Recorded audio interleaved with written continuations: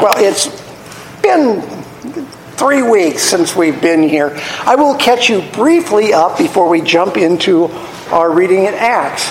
When last we left Acts, Peter had miraculously escaped jail, knocked on the door of what we think was the house that had the upper room.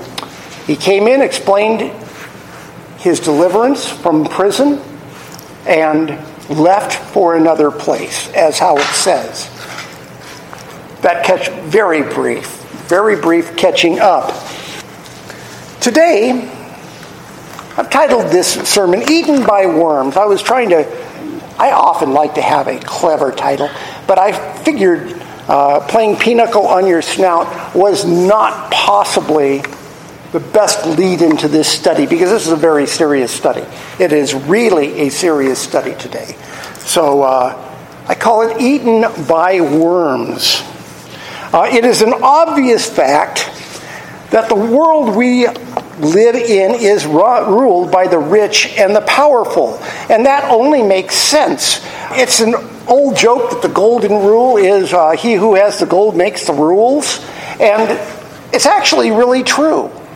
The powerful, the kings, those people who have risen to be in charge of our societies make the rules. And it has always been this way. The rulers of nations have been warrior kings since the beginning of time. They've unified peoples into armies of conquest. It's a really relatively new thing, and I really mean relatively new. The last 100 years or so, that policy wonks have been in charge of countries. It was shocking to the world, remember, when George Washington turned down the kingship of the new United States of America, that he instead served 2 terms as president and went away instead of becoming a warrior king in the line of others like David. The various Caesars of Rome were all warrior kings. Charlemagne, and those all were before George Washington's time, of course, but afterwards Napoleon Bonaparte was the same way. Charles de Gaulle was a general president of France after World War II. So was Dwight Eisenhower, general of all the armies, became president. The rich and the powerful have always, from the beginning of time, been in charge of the nations of the world. And even before the start of the Christian church, it has been noted that those who love and follow God are not the rich and powerful. And for just as long, Christians have wondered about why the ways of the world favor the rich and the powerful. We see it today with the Bill Gateses, with the Warren Buffetts, with the George Soroses, these rich people who do not follow God, who could care less about God, yet seem to be favored with the blessings of wealth. Why does the sun seem to shine brighter on those who either neglect or even outright despise God? What gives with this? Is it, as the Apostle Paul pointed out in 2 Corinthians, that Satan is the god of the world and favors his own? Is that the reason? And I'm not one to go all Flip Wilson on you and say that the devil made me do it, but there's a little bit of that in there. In Matthew 6:19 through 21, Jesus explains the thinking of the rich and the powerful. He says, "Do not lay up for yourselves treasures on earth, where moth and rust destroy, and where thieves break in and steal, but lay up for yourselves treasures in heaven, where neither moth nor rust destroys, and where thieves do not break in and steal. For where your treasure is, there your heart will be also." And the natural man, the man without God, relies on his own strength, his own power, his own riches. These he treasures, and it is in these things where his heart lies. A Christian's heart lies in another place. A Christian's heart lies in the weightier matters of the law, in goodness, in mercy, in justice, in charity. These are a Christian's treasure, and the pursuit of these things seems to leave no time for the acquirement of money and of power. There is instead only time for the things of God. In Luke 6:20 through 26, known as the Beatitudes, Jesus remarks on these two mindsets. It says, "And he lifted up his eyes on his disciples and said, 'Blessed are you who are poor, for yours is the kingdom of God. Blessed are you who are hungry now, for you shall be satisfied. Blessed are you who weep now, for you shall laugh. Blessed are you when people hate you, and when they exclude you and revile you and spurn your name as evil on account of the Son of Man. Rejoice in that day and leap for joy, for behold, your reward is great in heaven. For so their fathers did to the prophets.'" So it is for the believers, the poor, the hungry, those who weep and are hated and excluded and reviled for standing up for the things of God. But Jesus goes on and speaks of the world's darlings. "But woe to you who are rich, for you have received your consolation. Woe to you who are full now, for you shall be hungry. Woe to you who laugh now, for you shall mourn and weep.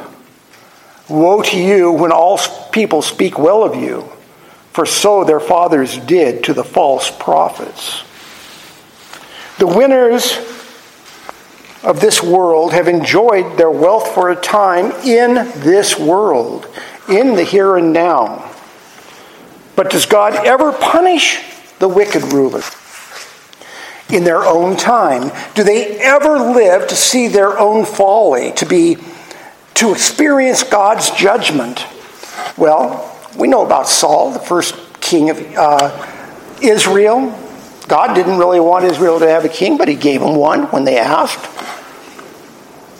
Saul lived to see God's anointing removed from him and given to David, his basically despised son-in-law. Saul and his God-fearing son Jonathan both fell in battle. Nebuchadnezzar was strolling in his garden, gazing out on the great city of Babylon. Neil's big regret during his tour in Iraq was that he did not get to get out and go visit sites like Babylon and Baghdad and see these areas. It hurt his historian soul. But anyway, Nebuchadnezzar is gazing out on the great city of Babylon that he created, he thought, of his own hands and only his hands. And in that moment of pride, God removed the king's sanity and he ate grass grazing in the fields for the next 7 years. King Ahab was the worst and the most evil king of any who came before him. His wife was Jezebel, and you really have to wonder about a king who would marry someone named Jezebel. I suggest you don't do that, just between you and me. Ahab coveted Naboth's vineyard, and when Naboth refused to sell it to him, Jezebel arranged to have Naboth murdered, and God told Ahab that he would die in the same place as Naboth, and the dogs who licked up Naboth's blood would lick up his. We've recently seen Herod the Great die after ordering the massacre of the innocents, trying to kill the king of the Jews that the Magi came to with sacrifices for, with presents. And Herod learned of someone called the King of the Jews, found out from them where he was supposed to have been born, and had all the babies killed there. And Herod paid the price that year. That brings us to our scripture for today, seeing that we're only 10 minutes into this and we're still in the introduction. So now, that brings us to our scripture for today, which is Acts 12, 18 through 25, where Herod the Great's grandson, Herod Agrippa, meets God's judgment. I'll read through the whole scripture and then we'll go back verse by verse. Now when day came, remember, Peter has escaped jail that night. So when day came, there was no little disturbance among the soldiers over what had become of Peter. And after Herod searched for him and did not find him, he examined the sentries and ordered that they should be put to death. Then he went down from Judea to Caesarea and spent time there. Now Herod was angry with the people of Tyre and Sidon, and they came to him with one accord, and having persuaded Blastus, the king's chamberlain, they asked for peace because their country depended on the king's country for food. On an appointed day, Herod put on his royal robes, took his seat upon the throne, and delivered an oration to them. And the people were shouting, "The voice of a god and not of a man." Immediately an angel of the Lord struck him down, because he did not give God the glory. And he was eaten by worms and breathed his last. And then we have a tagline, and we won't be saying much about this today because it leads into the further adventures in Acts. But the word of God increased and multiplied, and Barnabas and Saul returned from Jerusalem when they had completed their service, bringing with them John, whose other name was Mark. That gets us through. I read the last simply because it gets us through chapter 12. As we look at this, let's first quickly dispose of the Roman soldiers. Oh, that's right, Herod already did. Very quickly disposed of them. Sorry about that. Verse 18 says, "Now when the day came, there was no little disturbance among the soldiers over what had become of Peter." No little disturbance here is an understatement. It's something that Luke likes to use in his writings. It's an understatement that focuses your mind on what is actually going on. The Roman soldiers frantically turned the prison inside out in their search, but Peter was nowhere to be found. What's worse is that Herod Agrippa, invested as he was in Peter's intended death, is involved. Blame is going to be assigned. Verse 19a says, "And after Herod searched for them and did not find them, he examined the sentries." It's safe to say that Herod did not personally search for Peter, but ordered his own guard to join that search. After failing to turn up Peter in the prison and in all the usual places in Jerusalem that Peter is expected to be found, it says Herod examined the guards. The word used is actually cross-examined, because he was not accepting their word for what had gone on, and I'm certain they told the exact truth. They had no idea what happened with Peter. Supernaturally, God had kept them out of the escape. They neither abetted it, they did not intentionally sleep on duty. But you can see where this cross-examination was going. Verse 19b says, "And ordered that they should be put to death." Now this is rare for a translation for the ESV, because that's not what it says. The Greek actually says he ordered that they be led away. And you're reading the NASB, I believe that's what your version says, that they be led away. Well, that is a euphemism for led away to their death. I mean, we get to the same place, but usually the ESV is a little bit closer. The Code of Justinian in 9.4.4 says that a Roman guard who allowed a prisoner to escape was subject to the prisoner's sentence. Whatever was going to be done to the prisoner if you let them escape could be done to you. It didn't have to be, but Herod was a Herod. So this is why in Acts 16, when Paul and Silas were freed from prison by an earthquake, we're going to be covering that soon, but they were freed, and they yelled out to the guard, "Don't kill yourself." The guard had a sword out. He was going to fall on it and kill himself.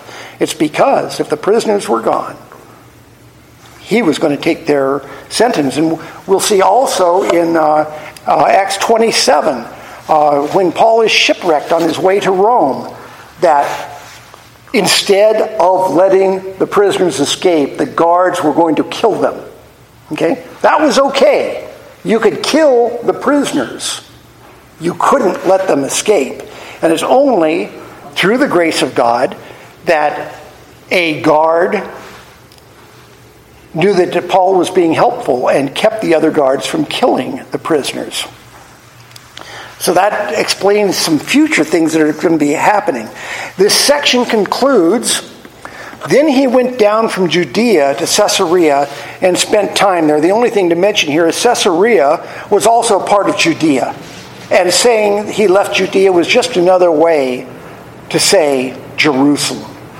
Jerusalem was often identified as Judea because it was the most important city in Judea, where the temple was located, where the ancient kings had always resided. So for Luke to say he went down from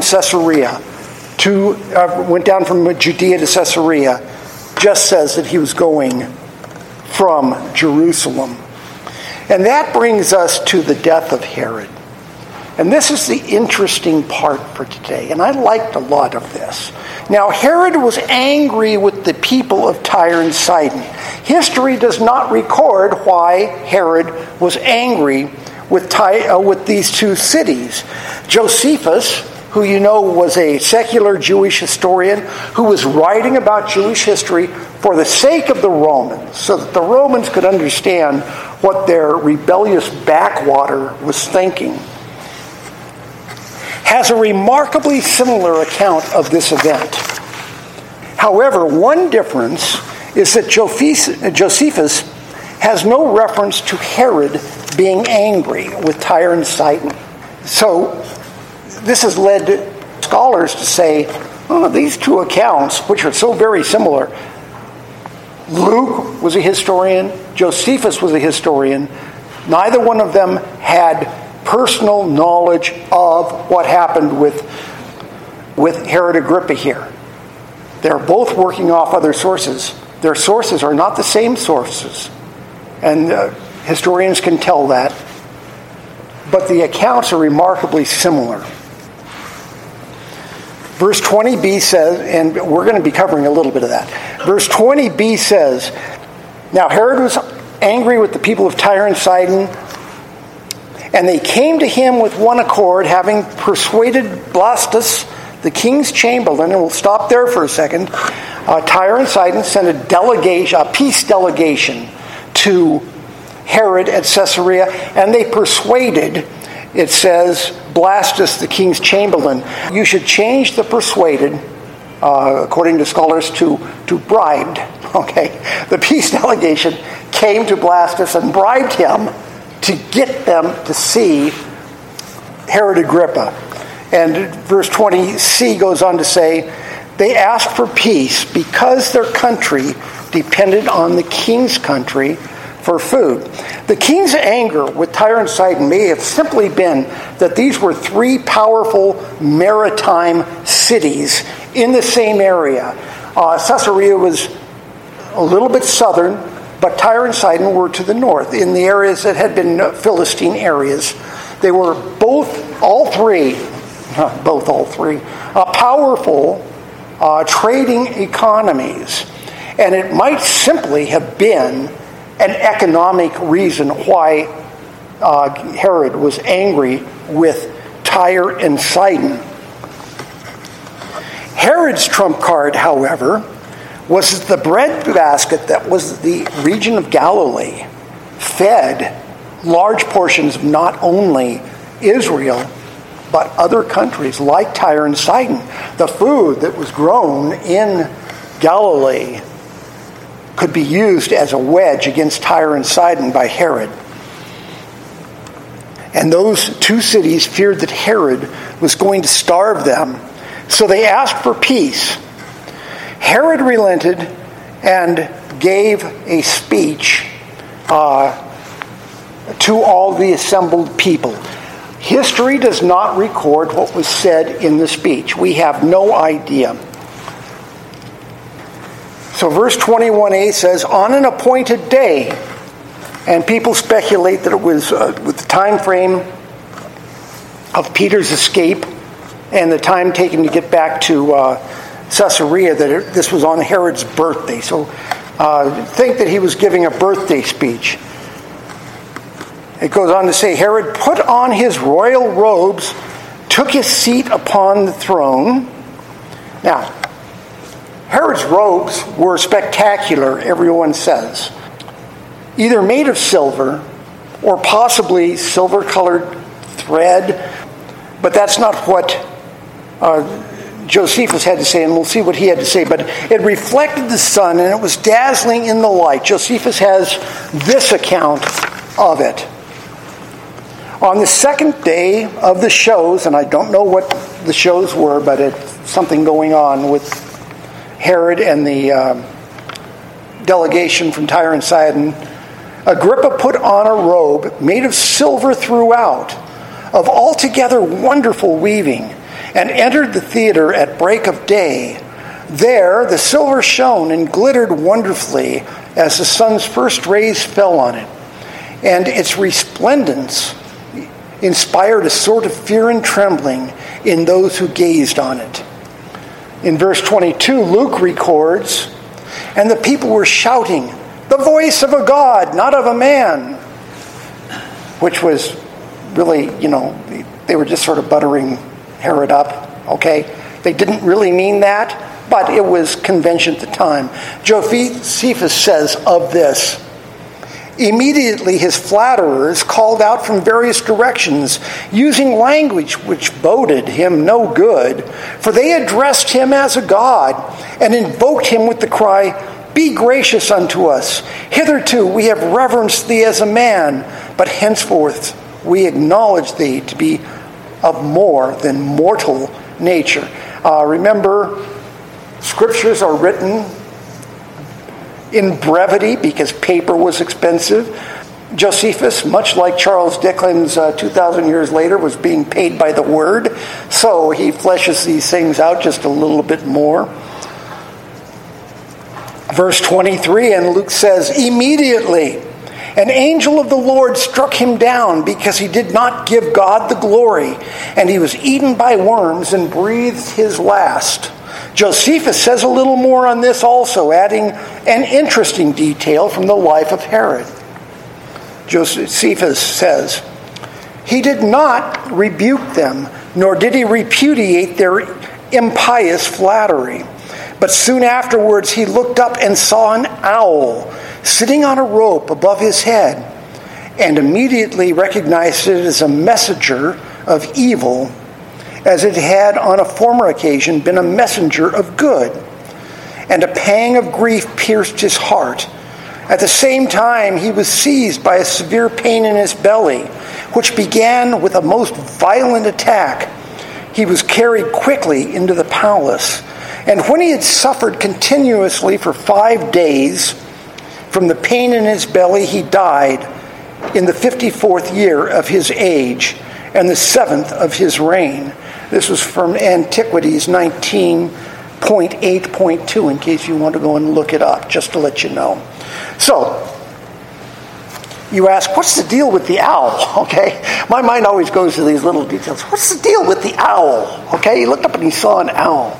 Well, Josephus in his Antiquities at 18.6.7 says, when he had been thrown into chains some years before by order of Tiberius, who was a Caesar, of course, he leaned against a tree on which an owl sat. A German fellow prisoner told him that the bird betokened an early release and great good fortune, but that if he ever saw it again, he would have but 5 days longer to live. Okay, that's the owl. The owl was a harbinger of doom for Herod. So, who was right about the cause of death of Herod Agrippa? Josephus, who said he died of a stomach ache after 5 days? Or Luke, the beloved of physicians, so let's, throw that in there, who said he was eaten by worms? Unfortunately for Herod, they were both right. Caesarea was in an area. I just told you it was the breadbasket of Galilee. Great farming area. Lots of sheep. Lots of cattle grazing. Unfortunately, that meant that there were also tapeworms in the area. The tapeworm of choice for this area was called the dogworm because dogs would pick it up and spread it to their human companions. A tapeworm. I'm glad you haven't eaten. Have you just eaten? Good, I'm glad you haven't. A tapeworm, a dogworm, could grow up to 18 inches long. Lived in your intestines. Eventually, it would lay an egg sac in your intestines, which would then be covered by a cyst, protecting the egg sac.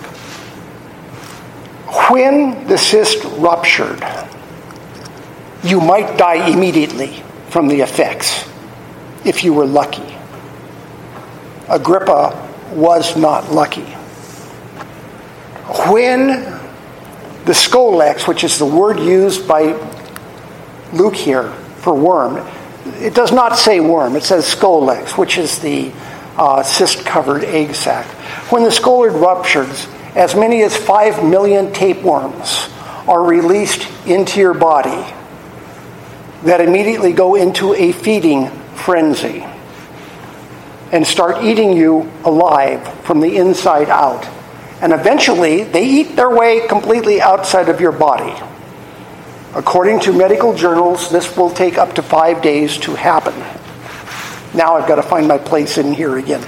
Just to let you know, the word here used was Scolex. Put that in your mind because this is important for when I finish this up. Verses 24 through 25, I've just said that was a connecting passage, so we won't cover that anymore. That is the death of Herod. Herod was eaten by worms in a most gruesome fashion. Now, we live in a world now where evil leaders permeate everything. Everything, and I do mean everything from schools to libraries, to churches, to hospitals. And it goes without saying that evil permeates our governmental institutions. And I have never been a person to say that evil is everywhere, but evil currently is everywhere.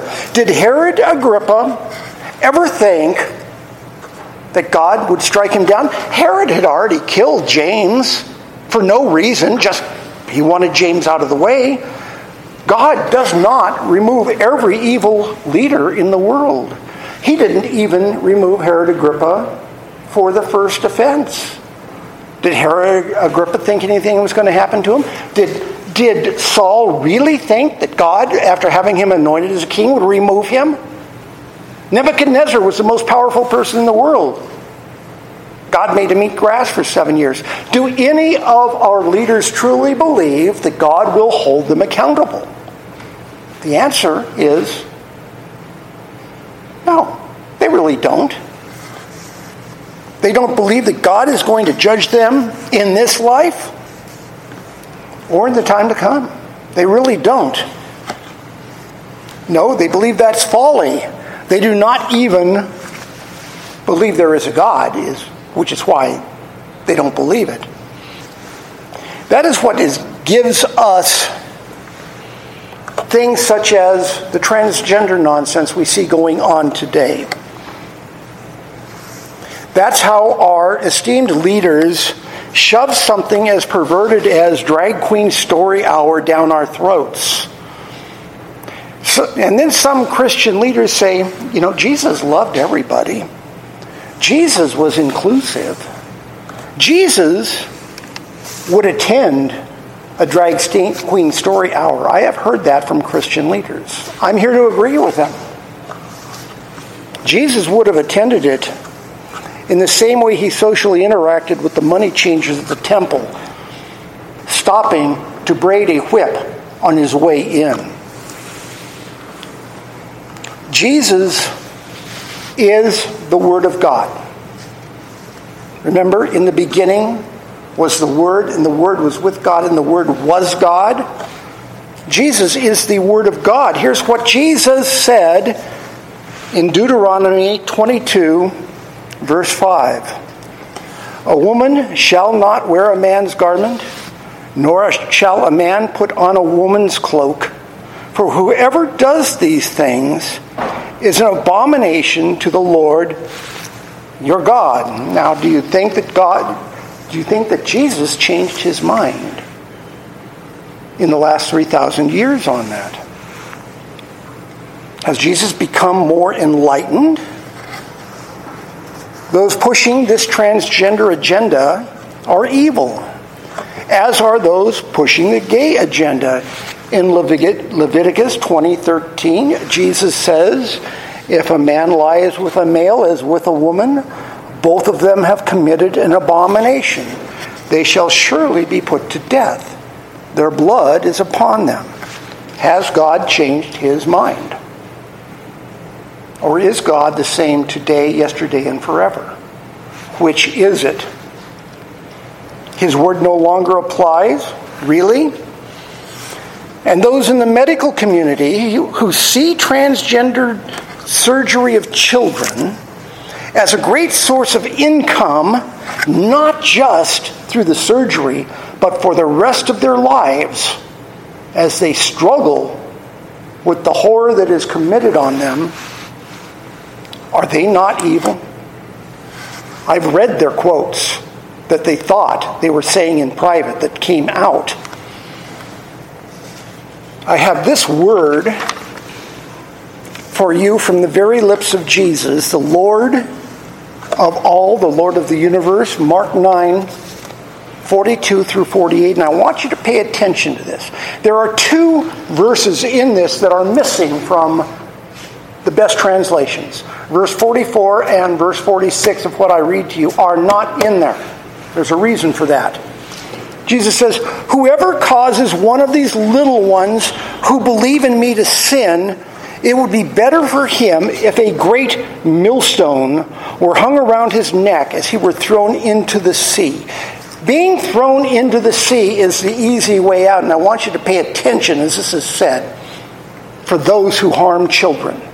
And if cutting off body parts and making them spend the rest of their life paying for surgery and treatment is not harming children and a sin, I do not know what is. But being thrown into the sea is not the fate that awaits them in God's judgment. That is too easy. Verse 43 says, and if your hand causes you to sin, cut it off. It is better for you to enter life crippled than with two hands to go to hell, to the unquenchable fire. Verse 44 is not there. But note that being crippled for all eternity is better than what awaits those who harm children. For this is all still just one thought. Verse 44 is not there. Verse 45 says, and if your foot causes you to sin, cut it off. It is better for you to enter life lame with 2 feet than to be thrown into hell. Okay? Being lame, not having a foot in Jesus' day. Remember the stories? Men lying on a mat, begging for the rest of their lives. It would be better for you to be a beggar for all eternity, lying on a mat, unable to move, than to harm a child. Again, verse 46 is missing. Verse 47 says, and if your eye causes you to sin, tear it out. It is better for you to enter the kingdom of God with one eye than with 2 eyes to be thrown into hell. Listen, what sin are we talking about? There is only one sin that is talked about here. That is harming children. There is only one sin in this passage. People like to separate it. People like to say, oh, you harm a child, better to have it in a millstone. No. All of this deals with the sin of harming children. And if your eye causes you to sin, tear it out. It is better for you to enter the kingdom of God with one eye than with two eyes, to be thrown into hell. So the point is, so if your hand or foot or eye or any part of you causes a child to sin, it would be better for you to destroy those body parts. Why? Well, not because you'll be thrown into the deepest sea with a millstone around your neck, but because Jesus promises that you'll be thrown into hell, and as verse 48 says, where their worm does not die and the fire is not quenched. Guess what that word worm there is in this? It's not worm, folks. Go back to our old friend Herod Agrippa and the Scolex in his stomach. Jesus harkens back. Well, actually, it hadn't happened yet to Herod Agrippa. This is what Jesus says. He says, the fate that you are going to face is an eternity of 5 million tapeworms gnawing your insides out. It is going to be that bad. That is God's judgment on evil leaders who harm children and lead them astray. And if what's being done to children nowadays is not harming children and leaving them astray, explain to me, please, what it is, because I don't know. An eternity of being eaten from the inside out is what Jesus compares their punishment to. And it might not be comparison. Jesus adds as an aside. Oh, and it's hot there too, okay? Where the fire is not quenched. That's an aside. Being thrown into hell is an aside from Jesus on what people who harm children and cause them to sin do. Jesus made the issue as clear as he possibly could. The reason those two verses are not in our Bible is because they were that verse I just quoted you, where the worm does not die and the fire is not quenched, because the early fathers inserted it into this passage to make sure you know what Jesus was talking about. They repeated that line that Jesus said, so you know 3 times the warning that Jesus gave you about leading children into sin and doing them harm. It's your choice. As I sum up, God or 5 million tapeworms feasting on you for eternity. Back in the Old Testament it says, choose wisely, choose life. And on that cheery note, let's pray. Lord, you know I don't preach a sermon like that very often, and I don't probably get worked up enough as I should. If you judged this country today as you did countries like Sodom and Gomorrah cities, if you judge us some same way and send fire down, I don't really think any of us could say anything but, what took you so long? Lord, I pray for repentance from our leaders. I pray for repentance from us. I pray that Christians will once again search after goodness and mercy and justice and insist on them in our public and national life, Lord. And I just pray this in Jesus' name. Amen.